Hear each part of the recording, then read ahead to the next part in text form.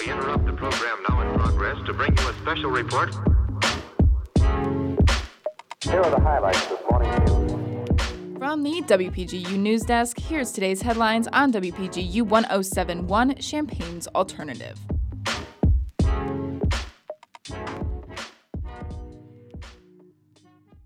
From WPGU News, I'm Tori Gelman. It's Wednesday, January 19th, 2022. Due to the rising number of COVID cases, the University of Illinois Urbana-Champaign is providing a single disposable N95 mask to each student for the start of the semester. However, these disposable masks are not meant to be repeatedly reused, though UIUC students are recommended by the university to wear an N95 or a KN95 mask to classes and other indoor areas on campus.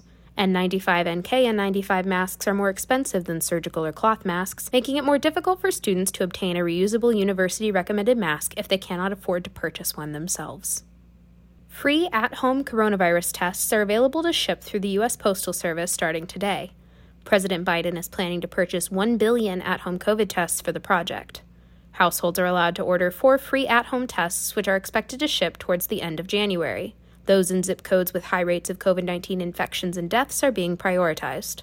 The website soft launched yesterday for beta testing, and some Americans in apartments with multiple units had difficulty ordering due to the 4-test limit for households. The website recommends those who experienced errors to check back to the website for its formal launch today.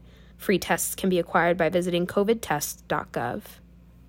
Omicron cases in the United States are expected to peak later this month or early February. When cases will peak depends on the region. It is estimated that the New York and Northeastern region peaked last week, and Minnesota is predicted to peak next week. This means that for the first time since Omicron hit, cases have been declining in many areas of the country. Illinois continues to see high levels of cases, though state public health data indicates the state is likely to peak soon. Yesterday, Illinois reported 20,483 new cases of COVID-19, and the statewide 7-day test positivity rate is 15.4%. A massive volcanic eruption rocked the Polynesian nation of Tonga this weekend and led to the deaths of at least 3 people after a tsunami triggered by the blast struck a number of the nation's islands. The eruption occurred late in the afternoon on Saturday and quickly blanketed nearby islands in falling ash and volcanic debris, destroying or seriously damaging a number of houses and other buildings. The effects of the blast have even reached as far as the continental United States. Weather stations in Chicago recorded noticeable variations in the city's air pressure as the shockwave from the blast rippled through the Earth's atmosphere. Experts believe the eruption may be the strongest eruption since the Mount Pinatubo eruption in 1991, which killed 800 people in the Philippines. Krannert Center for the Performing Arts has a new slate of events for the spring semester. At 7:30 p.m. on January 27th, 12 Argentina tango dancers and musicians will be featured in Tango Argentina. The artists will exhibit tango's history of elegance and beauty through 85 minutes of performance. On February 9th, Krannert and Fullinger will host the university's symphony orchestra for a performance from students of the School of Music, with pieces ranging from the 18th through 21st centuries. Colwell Playhouse will host a dance performance by Spectrum Dance Theater titled Strange Fruit on February 19th at 7:30.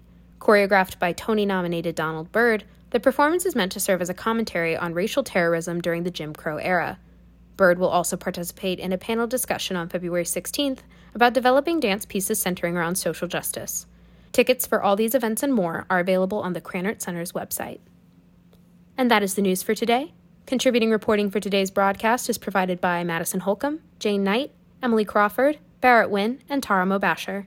Our regional editor is Josie Alameda, our political editor is Jane Knight, our science and technology editor is Husna Husseini, and our arts and entertainment editor is Mac Dudley. Our deputy news director is Emily Crawford, and our news director is Justin Malone.